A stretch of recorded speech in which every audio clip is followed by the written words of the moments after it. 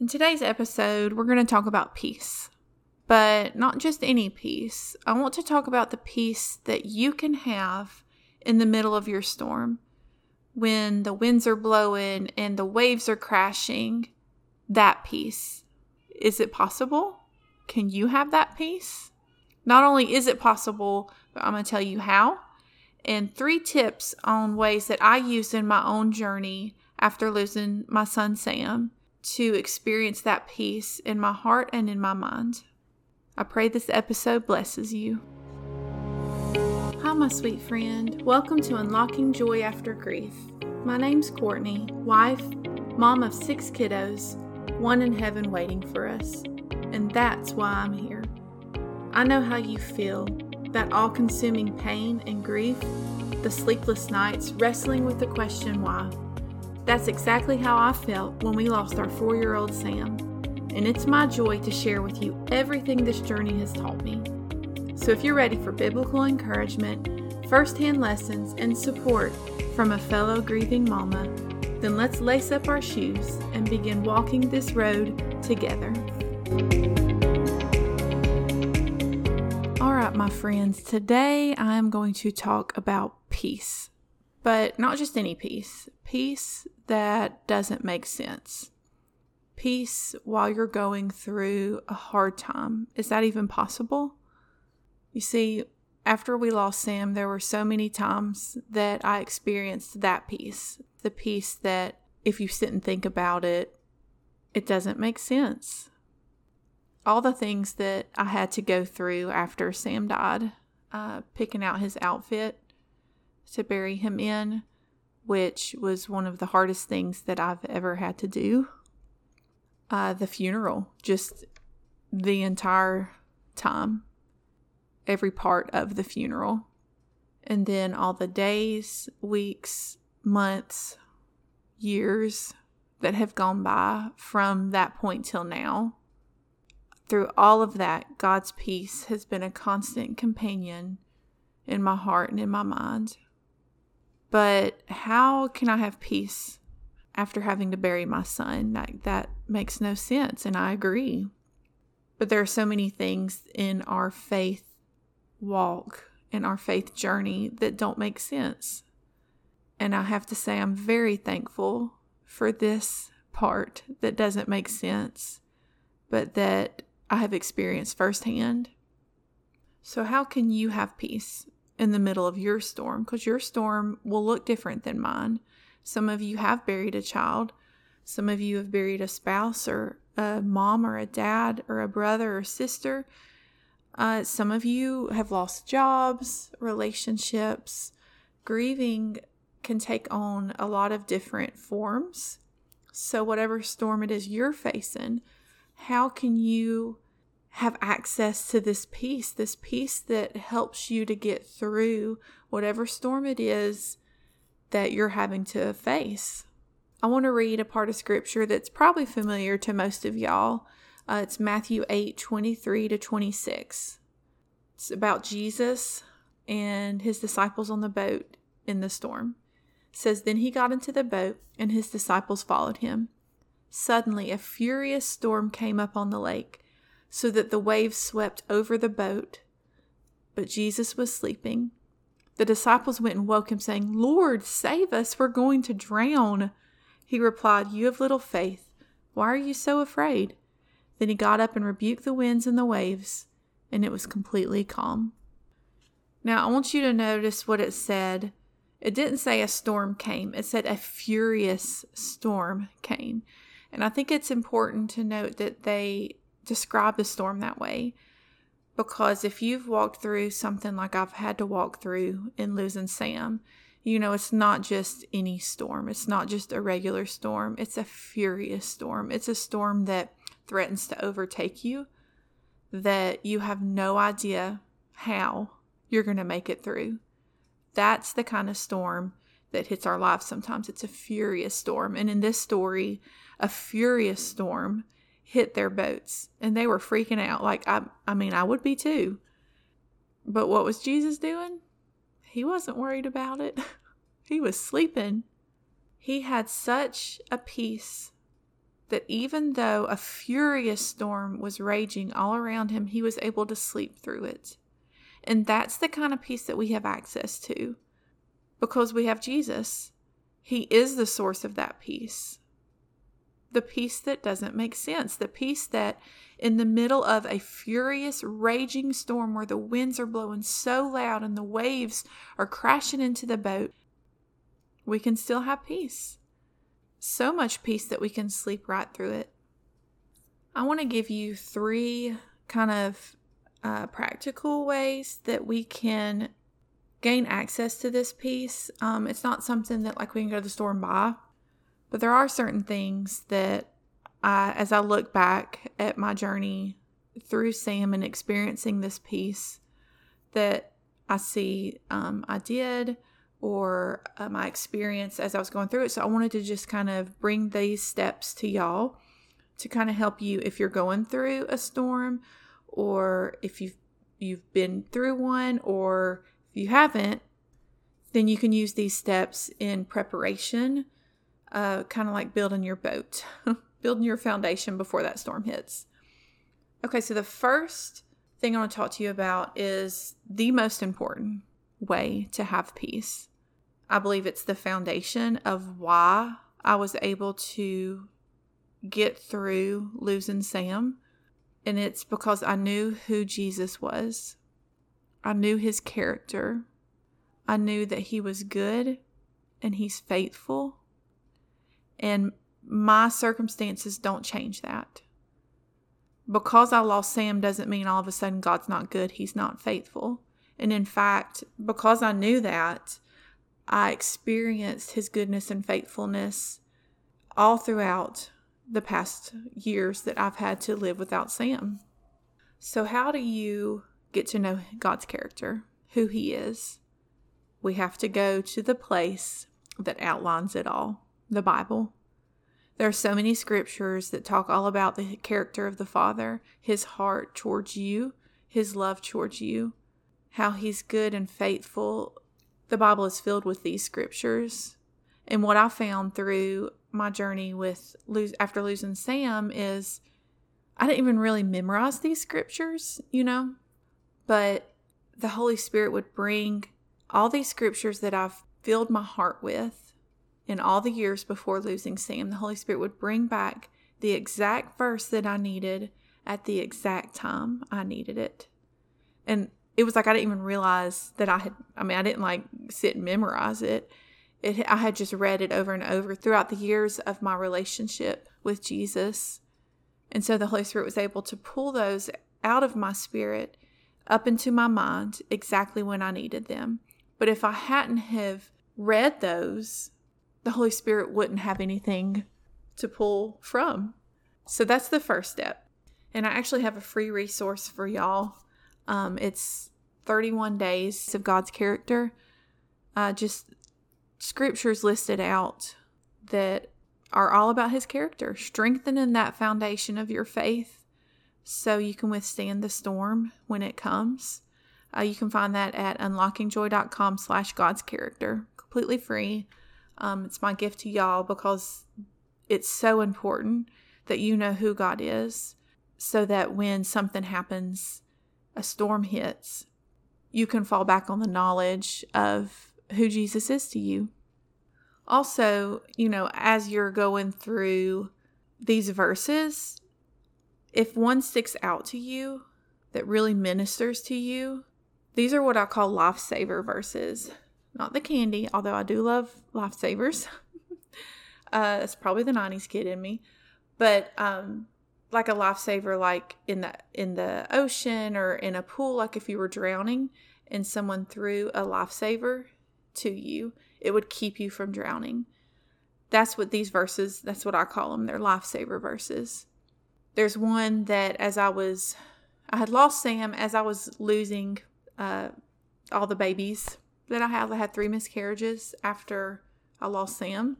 I remember sitting in the waiting room at the doctor's office and repeating this verse in my mind. You keep him in perfect peace whose mind is stayed on you because he trusts in you. That's Isaiah 26:3. And I can remember just saying that over and over again. You keep him in perfect peace whose mind is stayed on you because he trusts in you. And then I would say, my mind is stayed on you because I trust in you. My mind is stayed on you. My mind is stayed on you. I just kind of repeated that over and over again.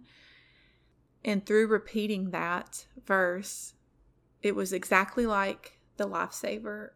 It kept me afloat and kept me from drowning in that grief, in that pain, in that heartache. And then just prayer, you find out the character of the Father by having a relationship with him. You find out who he is by talking with him. And my prayer life, I like to consider it ongoing. I don't ever say amen in my prayers. It's just me. I have a constant talk with Jesus all day long. I'll just say something to him and then I'll keep doing what I'm doing. And it's just kind of like an all day thing. I do have my prayer time where I pray for my family and things like that. But I just have a constant open line of communication with him. And through that, through reading the Bible, reading those truths and scriptures, and then just spending time with him, you will begin to know his character. You will begin to experience that goodness and that faithfulness that was the foundation of my faith, the foundation of why I was able to make it through that storm. Okay, so the second tip I have for you is to surround yourself with things that uplift you. When I went through the storm of losing Sam, that storm obliterated everything in my life. Nothing was left. I couldn't get any lower than that point in my life. So I didn't need to surround myself with things that brought me even lower. I needed to surround myself with things that uplifted me. And this is personal preference. The things that work for me might not work for you. The things that uplifted me might not be your choices. So this is really something you just kind of have to look inside and see what it is that would uplift you. But these are the things that work for me. So just to give you some ideas, worship music. I'm a big worshiper. I led worship for a long time at my last church. So worship is a big part of my heart. So I would just have it playing in the background. It wasn't like I stopped everything and just listened to it. But as I was going about my day, as I was doing the dishes and cleaning and things like that, I just had it constantly playing in the background. And I believe that really helped just kind of create an atmosphere of peace in my home. And it also helped to not have it quiet, because if you've gone through grief, quiet is not good for your mind, especially in the early days. My mind always went to that time of when I lost Sam. It was very traumatic. And so having something playing in the background kind of helped my mind stay in a place of peace. Another thing you can do is listen to the Bible, like the audio version. I know, and still to this day, it's been 5 years at the time of this recording, I'm still unable to read as much as I did before. I used to be a avid reader, fiction books, things like that. But after I lost Sam, my mind, I just couldn't focus to really concentrate and understand reading. So if you find that for you too, and you want to read the Bible, but you find your mind just can't go there, it can't comprehend and understand words, and it's one of those things that if you know. Like if you've been through it, you know what I'm talking about. You're probably shaking your head right now saying yes. An option is you can listen to the Bible on audio, and that would be another thing that would uplift your spirit, bring that peace into your mind. By listening to God's word. And then, friends. And I'm not talking about the TV show. I'm talking about your real life friends. I know it's hard when you're walking through grief to even think about getting up and getting yourself ready and leaving to do anything. But that can be a source of joy in your life, to just go and hang out with your friends. It doesn't even have to be a big production. Y'all could just go get some coffee. You could go sit in their house. Just kind of a change of scenery, where you're not in your house. But you totally have a pass to not do that too. It just depended on the day for me after I lost Sam. Some days I had to get out of the house. Like, I could not stay in anymore. I had to get out. I had to go somewhere else. So a lot of times me and my kids would go to McDonald's and just go eat lunch. And I homeschool, so we would bring our school and we would go do lunch at go do school at McDonald's. We would eat lunch and just kind of hang out there just to get out of the house. But then there were days where I couldn't. There's no way I could leave the house. Like, it was just, I just had to be there and not do anything. And that's okay too. Like, you have permission to not have to do anything. Okay, so my last tip for you to help bring peace to your mind and to your heart is distractions. I know that's probably not what you were thinking about, but one thing that I found through my journey is distractions are a good thing.